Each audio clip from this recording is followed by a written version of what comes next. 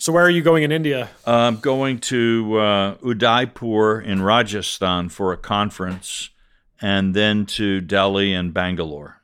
I mean, it's kind of boring, but I've been to Delhi and Bangalore many times. But I'm going to be hanging out with the RSS, so that's going to be fun. Wow. Well, I'm learning about them RSS people. I don't know if you remember this. You must. Back in, 2013 or thereabouts, you and I went to India. It was on one of your State Department lecture tours. Yeah.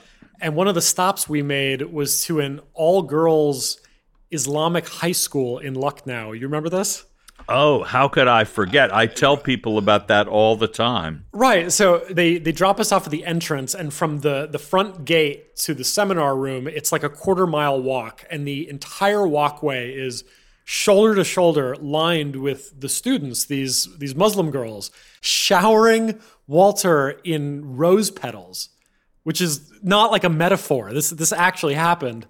And it's so it's amazing. I was only it took me obviously by surprise at first. Within 15 seconds, I totally adjusted to it. Yeah. So we're making our way to the classroom, and Walter's walking very slowly. And it's just this like endless hail of flower petals and these screaming girls like Walter's Harry Styles, and Mandeep, the State Department minder, and I are like catching the stray petals behind. It was one of the most amazingly bizarre things I've ever seen. But maybe not. I don't know. Maybe this happens to you everywhere you go in India. Yeah, it's. I think it's more common for me than for you, Jeremy.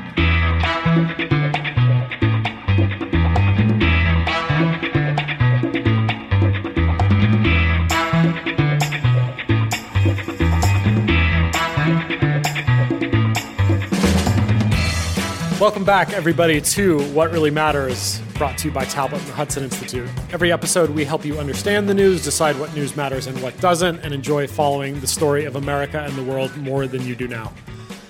I'm Tablet Deputy Editor Jeremy Stern with you in Los Angeles. I'm here, as always, with Walter Russell Mead, Tablet news writer, Global View columnist at the Wall Street Journal, and distinguished fellow at Hudson. Let's start with a round of news or faux news.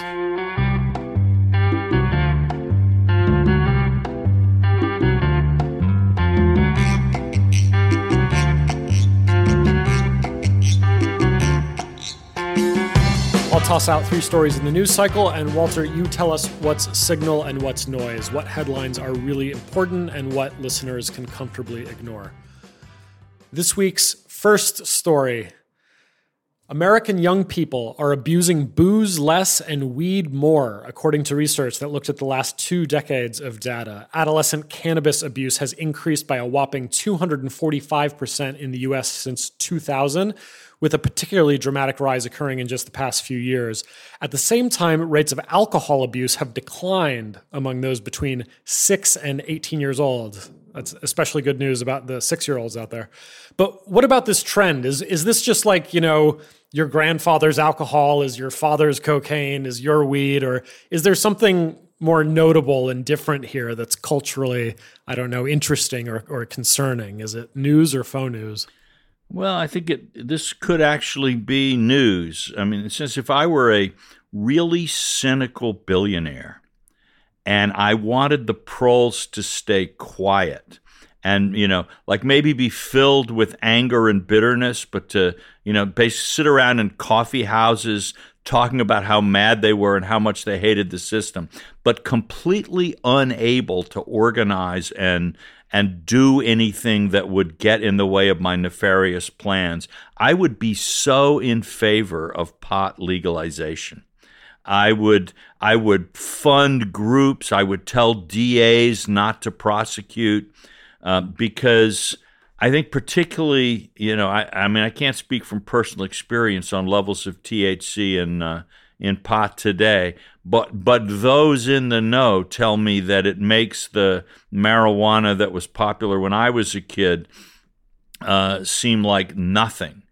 And if that's the case, I think it may actually end up being a more dangerous and debilitating drug than booze. And there's evidence coming out now. Again, I don't follow it closely, but from what I see, their connections with this new kind of superpot and mental disability, even mental illness, particularly I think in young men, it's really bad news. And it's not that getting drunk is good news, but I think it weakens people's executive function, I think. And this is just, this may be just a grouchy old guy spouting off about young people, blah, blah, blah. But I think it dulls your ambition and your capacity to get things done. So from the standpoint of ultra-conservative billionaires who just want the status quo to roll and the proles to stay quiet, this is the best news of the week. For the rest of us, maybe it's a problem. Our second story. Owing to population growth and the intensity of its religiosity, Sub-Saharan Africa, according to the Wall Street Journal, is today the world's most active and hotly contested religious battleground. The region was 59% Christian and 30% Muslim as of 2020, according to one database. In any case, Christianity is growing in Africa, Islam is growing in Africa, and the rate of violent conflict is also growing. Now, I can't imagine this isn't news, but some of our listeners might think, this part of the world has been a source of violence and a lot of misery and fanaticism my whole life. It's clearly tragic, but for me, my family, my community, my world, religious wars in Africa just unfortunately aren't really news for me. So tell us what it is, Walter. Well, if you're, worried that African religious militias are going to sort of appear in your town and raze it to the ground, you're right to think this isn't news for you in that sense. But if you're at all interested in where the world is going to be going over the next 20 or 30 years, this matters a lot. It's very important, I think, to understand that the Christianization of much of Africa is a product of the post-colonial era. This is not missionaries who are sort of imposing their religion on the population. This is stuff that by and large happened after 1950 and after the decolonization wave was going through Africa. A lot of it is indigenously driven, African congregations, African denominations and pastors. Africa is now exporting missionaries to other parts of the world. And in places like London, where there are now more people going to religious services than in the British countryside, it's changing the demographics and the profile of religion around the world.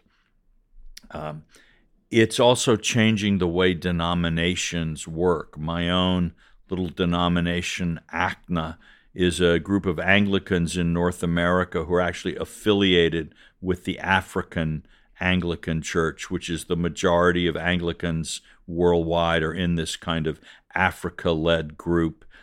You're seeing something similar with global Methodists as Americans who have a more conservative theology are going with the growing African branches of their religion rather than the kind of shrinking North Atlantic European ones.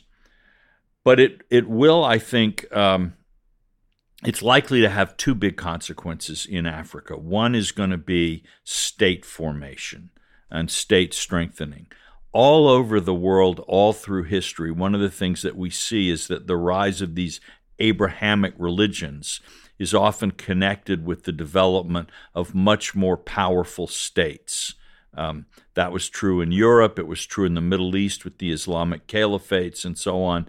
And I think we're going to see in Africa that as Abrahamic monotheism, whether in its Christian or Islamic form, deepens its hold on Africa, and it really is happening quite quickly, you will see a tendency toward the consolidation of states in Africa. That is not likely to be necessarily always a peaceful process. religion, people tend to convert to religions in groups. So that, by the way, I don't like using the word tribe for African ethnic groups because many of them, if they were in Europe, would be called nations. Nations often tend to go kind of one way on these things, so that a majority of the Igbo will be Christian, a majority of the Hausa would be Muslim. And so the religious dimension can enter into these rivalries between ethnic and national groups. And because African boundaries make no sense, they're as crazy as the Austro-Hungarian Empire or the Ottoman Empire in terms of bringing a lot of different ethnic groups to live under one central state. Those states are going to have a really hard time holding on as these national groups with their now religious unity start trying to assert themselves more. So I think it's going to lead to a lot more turbulence in Africa. We're certainly seeing, in terms of jihadi warfare and radical Islamist groups, we're seeing a lot going on there. Tens of thousands of people in Nigeria have been killed in religious connected or violence, often again between farming groups who are predominantly Christian and nomadic groups who are predominantly Muslim. But there's a lot more to come. Our final story of the week. We knew it was happening at the time, but now all the receipts are officially in the 2020 election, according to the Washington Post. Donald Trump improved his performance among Hispanic voters, not only in Florida, which was the big story at the time, but by 20 points in Wisconsin, 18 points in Texas and Nevada, 12 points in Pennsylvania and Arizona, and also, most shockingly, among Hispanic voters in Chicago, New York, and Houston. In Chicago's predominantly Hispanic precincts, Trump improved his raw vote by 45% over 2016. Meanwhile, as you can imagine, Hispanic support for Democrats dropped by 18% over the course of Trump's 4-year term. Is this news or faux news? It's news, though that hides the fact that people who are anti-Trump in this country should be falling on their knees thanking white men, because I believe it was Trump's falling support among white men that enabled Biden to win, given these losses in other groups. So for our most fervent anti-Trump friends out there, it's time to do a little kind of veneration of white male saviors who, in your view, have saved the republic from the fate of Trump.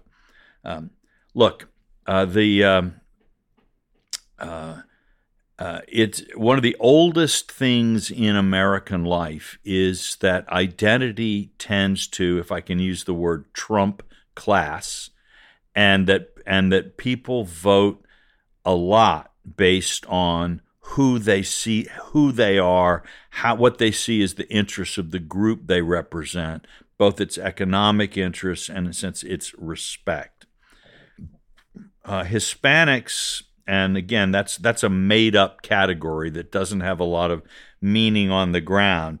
Mexicans are very different from Guatemalans and Argentines, but also people from North Mexico are quite different from various kinds of people that you find in South Mexico, et cetera, et cetera, et cetera. And lumping people together in a group and calling them Latinx or whatever, Latinx, I don't even know how to pronounce that monstrosity, is not a good way to understand American politics or understand this group. But what immigrants typically want, and that's probably the thing that unites American Hispanics more than their language or origin in the Western Hemisphere, is they want opportunity.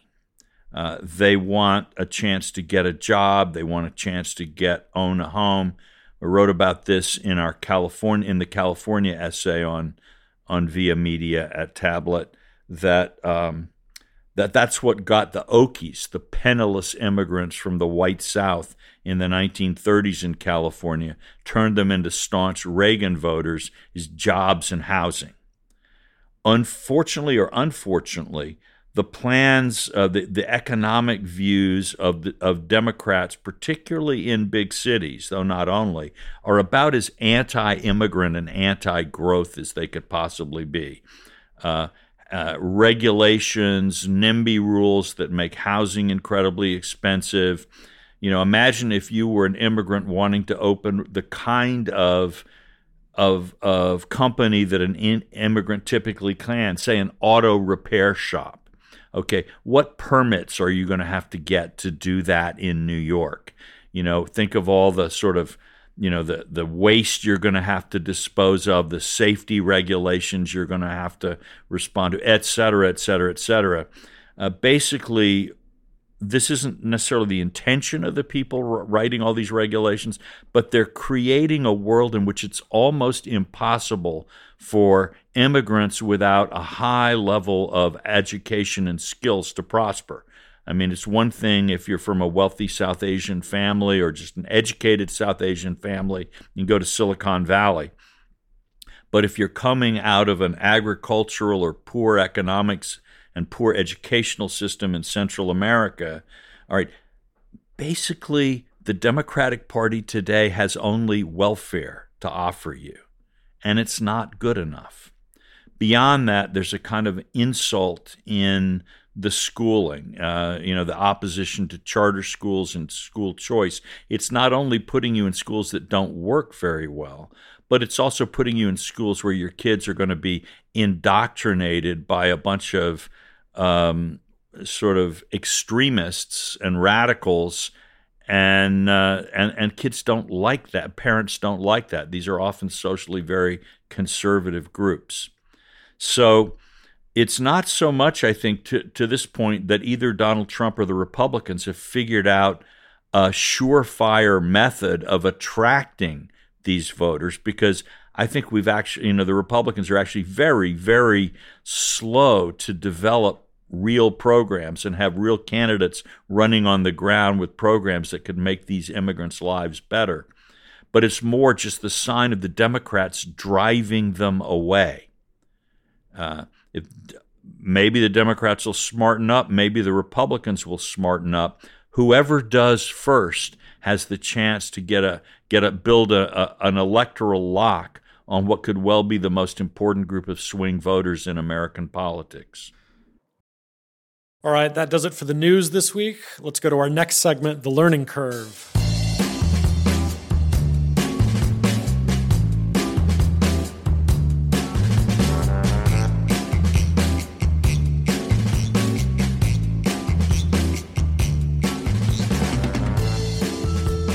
Each episode, we draw on a blunder or big mistake from history with relevant lessons for our own time.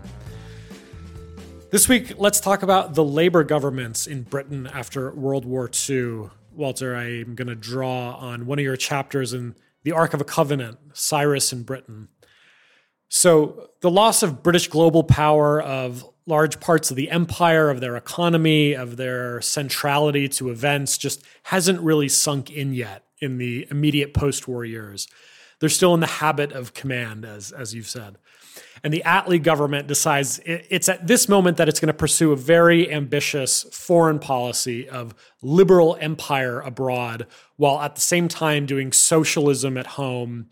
And oh, by the way, they don't plan to pay off their debts to America. They're crying poor a bit, but meanwhile, they're also like bombing Iraq. And the guy who's explaining all this to the Americans is Keynes, who's this Oxford Don who's been hanging out with Virginia Woolf. I mean, it's a mess. And needless to say, it doesn't work out. It doesn't end well. And in some sense, maybe a bit unfair, but the country still hasn't quite rediscovered some of what it lost in that period. So talk to us about the mistakes, or the big mistake, that the British Labour governments made in the immediate post-war years, and maybe some relevant lessons there for Americans today. All right. Well, the post-war British Labour government didn't last all that long. After 6 years, Churchill got back in. But I think, and honestly, the Tories continued in some of these mistakes, primarily because they were things that the voters wanted, as we talked about in the last podcast, Europeans, and this would include the British in this instance, they love everything about their policies except the results of their policies.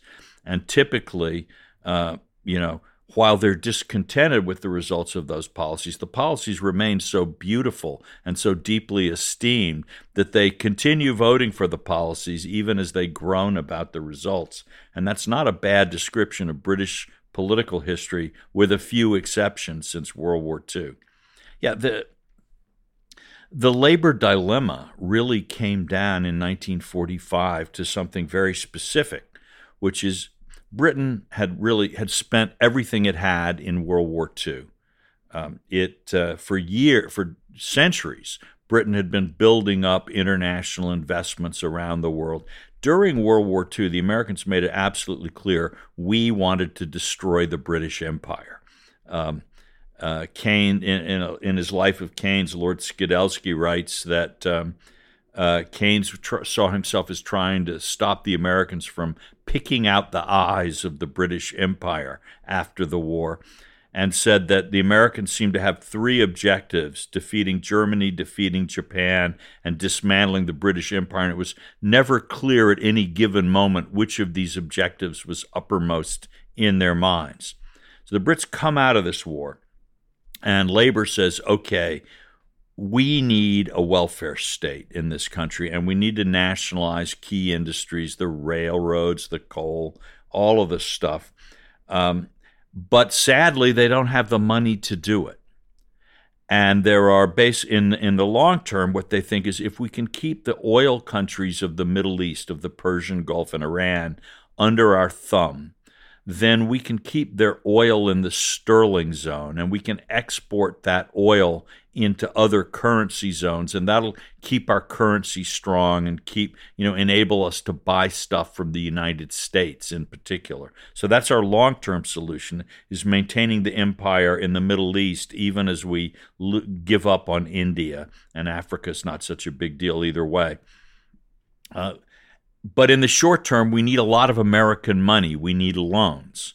So they come to the United States, and what they find is that the Americans are saying, look, first of all, you borrowed a lot of money from us in World War I, and you never repaid it. And that was after we had borrowed a lot of money from you to fight the Civil War. And for 30 years, you made us stick to the gold standard, and we repaid every damn cent, even though it caused a 2-generation agricultural depression and totally envenomed our politics. Thank you very much. But you were the one who said that the morality of repaying debts is absolute, and now you want to switch. So there's that problem. But then what are the two things they want the money for? Number one, they want money so they can preserve the British Empire, specifically in the Middle East, by and large.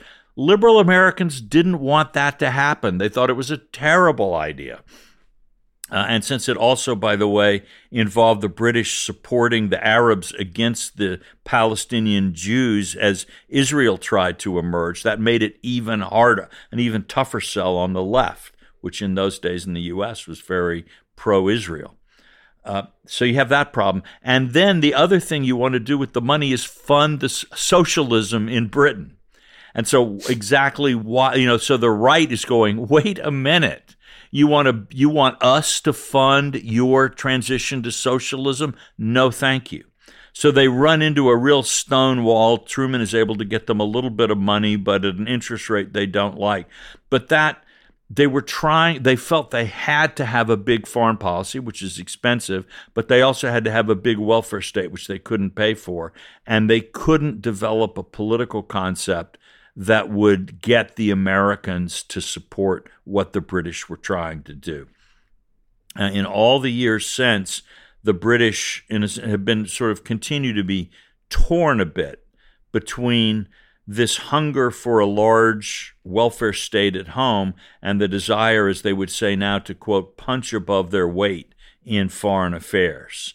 And the class politics that we see in Britain, the resentment, and now added the sort of complications over Brexit, Britain is still in this kind of complicated no-win international situation. As Dean Acheson said, they've lost their empire but haven't found a role. They're working on it. They've got the latest Tory government has come up with some interesting ideas, but I think we're still very far from Britain really establishing a place for itself in the modern world. Well, that takes us to our final segment, the big conversation.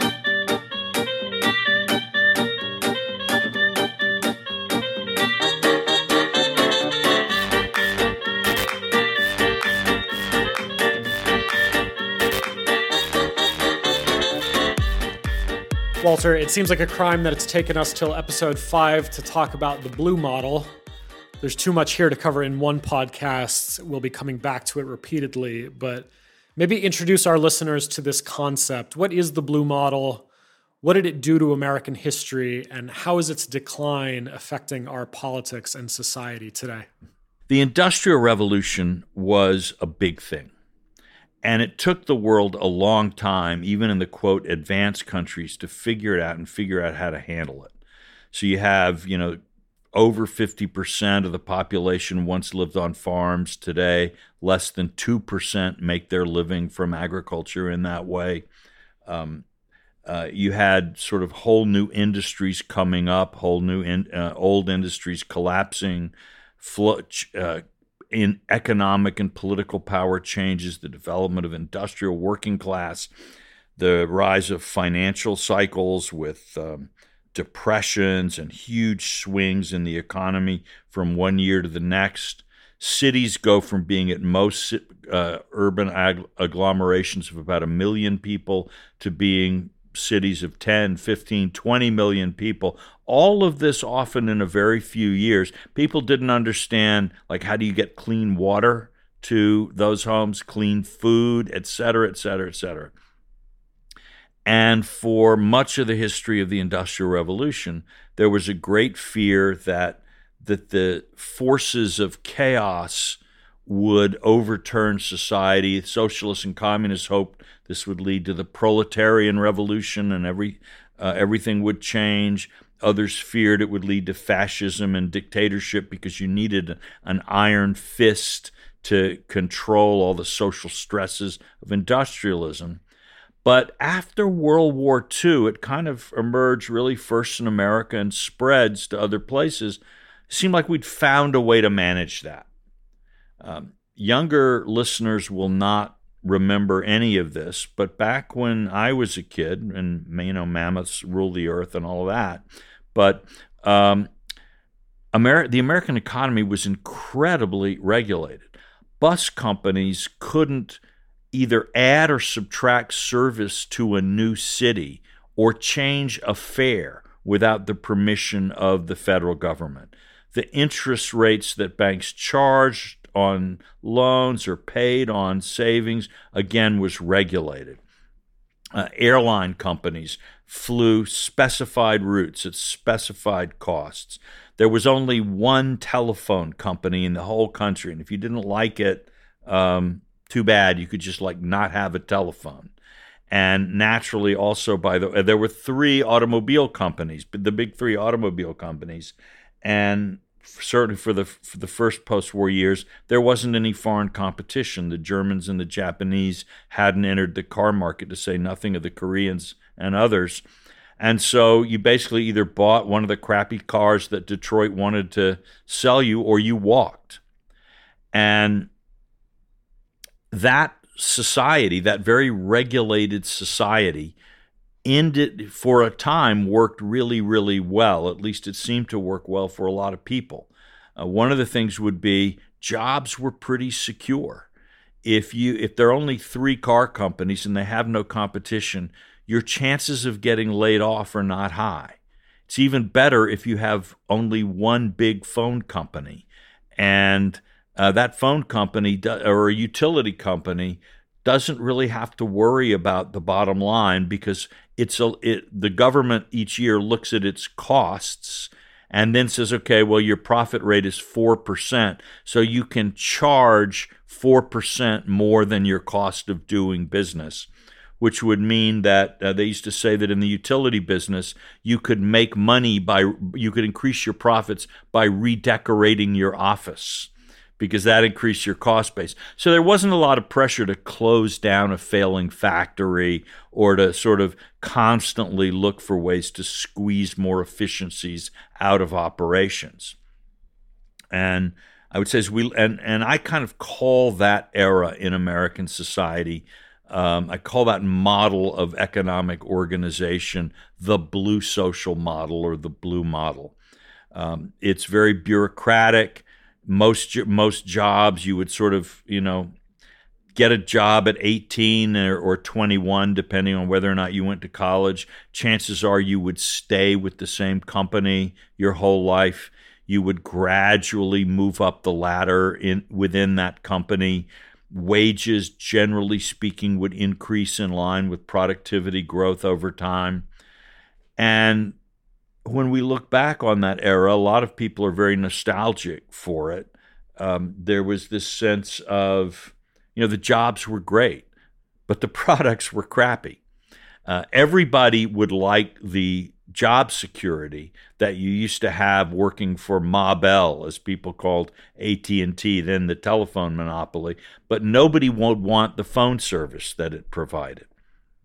And that's generally true throughout the economy. We would love to have the comfy airline travel that they had in the old days, but we wouldn't want to pay the fares, and we wouldn't put up with the various regulations that came with it.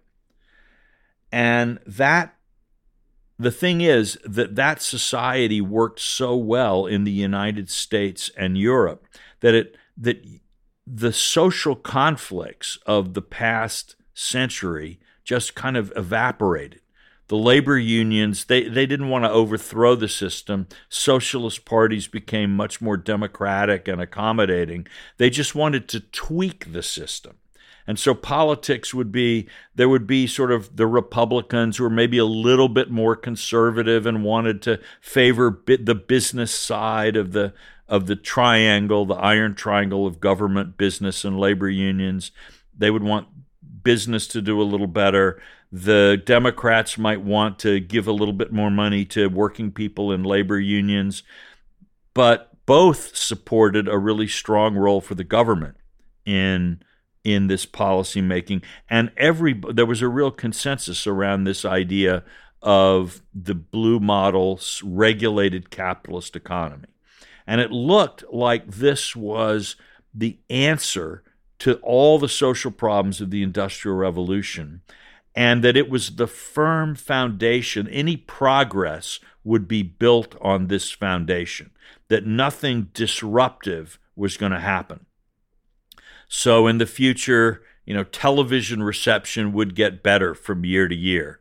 Wages would go up from year to year. Stuff would get nicer, but it wouldn't cost, but people would be able to buy more of it. But there would be no real changes in the way that we lived. And this model was there for all time. In a sense, that was the end of history. And a lot of people thought that when the capitalist world kind of outproduced and outcompeted the socialist world in the Cold War, that just was the final seal of approval on the permanence of this blue social model. So that's kind of where it came from and how it worked at its peak. But the trouble is that it didn't last. I think it contained the seeds of its own destruction. It wasn't the final form of society. And we'll have to come back to this, I suspect, in future podcasts, and I don't want to sort of drone on too long about it now. But there are a couple of big things that we should look at. First, there's international competition. As Germany and Japan recover from World War II, they're able to make cars. And you know what? They're making better cars than Detroit could make. And they start selling them in the United States. And people start saying, wow, I'm sick of this car. In fact, it was the left that began the kind of anti-American corporate movement saying, we need a consumers' rights movement. The blue model may produce good jobs, but it really produces crappy products, and we can't stand these crappy products. We need better stuff. And you had exposés, unsafe at any speed, that said that Detroit's cars were no good, et cetera, et cetera. And now suddenly you have all of these new entrants. Finance becomes international. And so American firms have to start becoming much more agile in order to compete. And you start seeing layoffs. You start seeing aggressive competition. Americans can't just go on with doing the same job at 5 times the wage of someone in Japan, or 100 times the wage of someone in China when that started. So economic reality, in that sense, begins to erode the foundations of the blue model economy.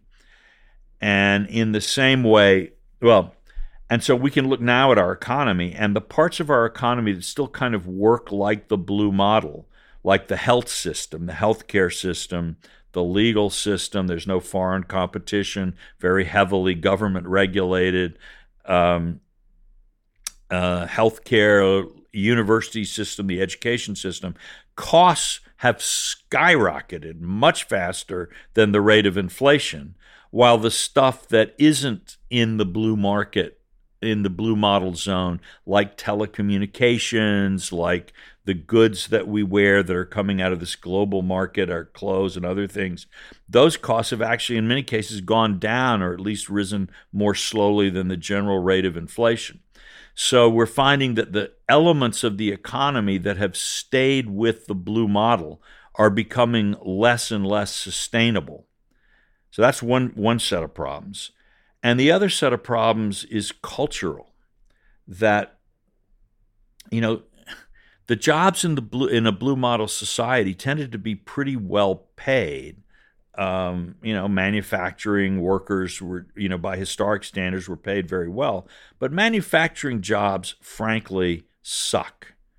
That is, they involve, you have no control really over what you do, and you just sort of, on an assembly line, you make repetitive motions. It's very, very boring. And your satisfaction really does not come out of the work that you do in the way, it did in more traditional occupations. It's entirely about the money that you make. And you get a society that becomes a mass production for mass consumption economy, is one that sort of is kind of hedonistic, consumer-driven. Advertising makes the satisfaction of desire, of consumer desire, the kind of foundation of the social edifice. There are all kinds of reasons why this is corrosive. And the sort of decay of cultural capital that we see around American society, breakdown of institutions of all kinds, problems in the family, is something that actually, and again, cultural critics on the left saw this in many cases before cultural critics on the right did. That the blue model industrial capitalist society is profoundly corrosive of some of the most important elements in society and in human character that make for happiness. So the information revolution is eroding the economic basis of the blue model economy, and the cultural decay and social decay that comes with a consumer-focused mass production, mass consumption economy is making us less capable to manage to keep up the framework of the old economy. So we've got this. So we're back in the kind of chaos of economic changes and social and cultural changes, overturning our institutions and our ways of life. And like our predecessors during the Industrial Revolution, we don't have the answers to a lot of the problems that we confront. We're groping. Hopefully, we'll find something like they did, an upgraded form of a social model that takes advantage of the wealth that the information revolution produces to address some of the problems that it causes. But that's a task for the future. Well, working through some of those intellectual and practical answers to those problems is going to feature prominently in the Via Media series of essays at Tablet, and it'll be a continuing feature here on the podcast. But that's it for the big conversation for this week. Let's end on the tip of the week.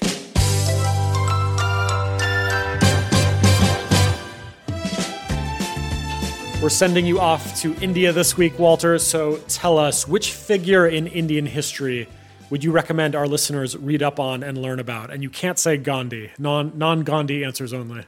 Now, that's a tough question because we've got thousands of years of Indian history. And let's limit it to, right. maybe but 20th and 21st century. I'm going to pick an Indian who's actually become an American citizen as our Indian of the week, so to speak, and that's Jagdish Bhagwati, who is a professor at Columbia University and was a friend and advisor to Prime Minister Manmohan Singh, who introduced a lot of the economic reforms that under his and later governments have begun India's rise to become a great power. Jagdish understood that the capitalist economic system was not the enemy of Indian development, but its friend. Nehru and others in the Congress Party at the time of Indian independence sort of opted for their own version of a socialist development model with a planned economy. Jagdish Bhagwati was really one of the intellectual pioneers of Indians who wanted to get beyond what people used to call the Hindu rate of growth, a sort of slow rise. In 1980, India's GDP was 65% of China's. Today, it's only 17% of China's. And that opening gap has been obviously a major factor in world politics and in the American need to get much more involved in Asia. Jagdish has a vision for how the adoption of market-oriented reform in India plus an international environment that is receptive to Indian growth can transform that. And so I think Jagdish is someone who we could all learn from and certainly admire. And as someone who's become an American citizen and sees no contradiction between his love of India and his deep, deep patriotism in the United States, he's an emblem of the kind of relationship that I hope that India and the United States will have in the 21st century. That's it for this week. Thanks to my co-host, Walter Russell Mead. I'm Jeremy Stern. We'll see you next time.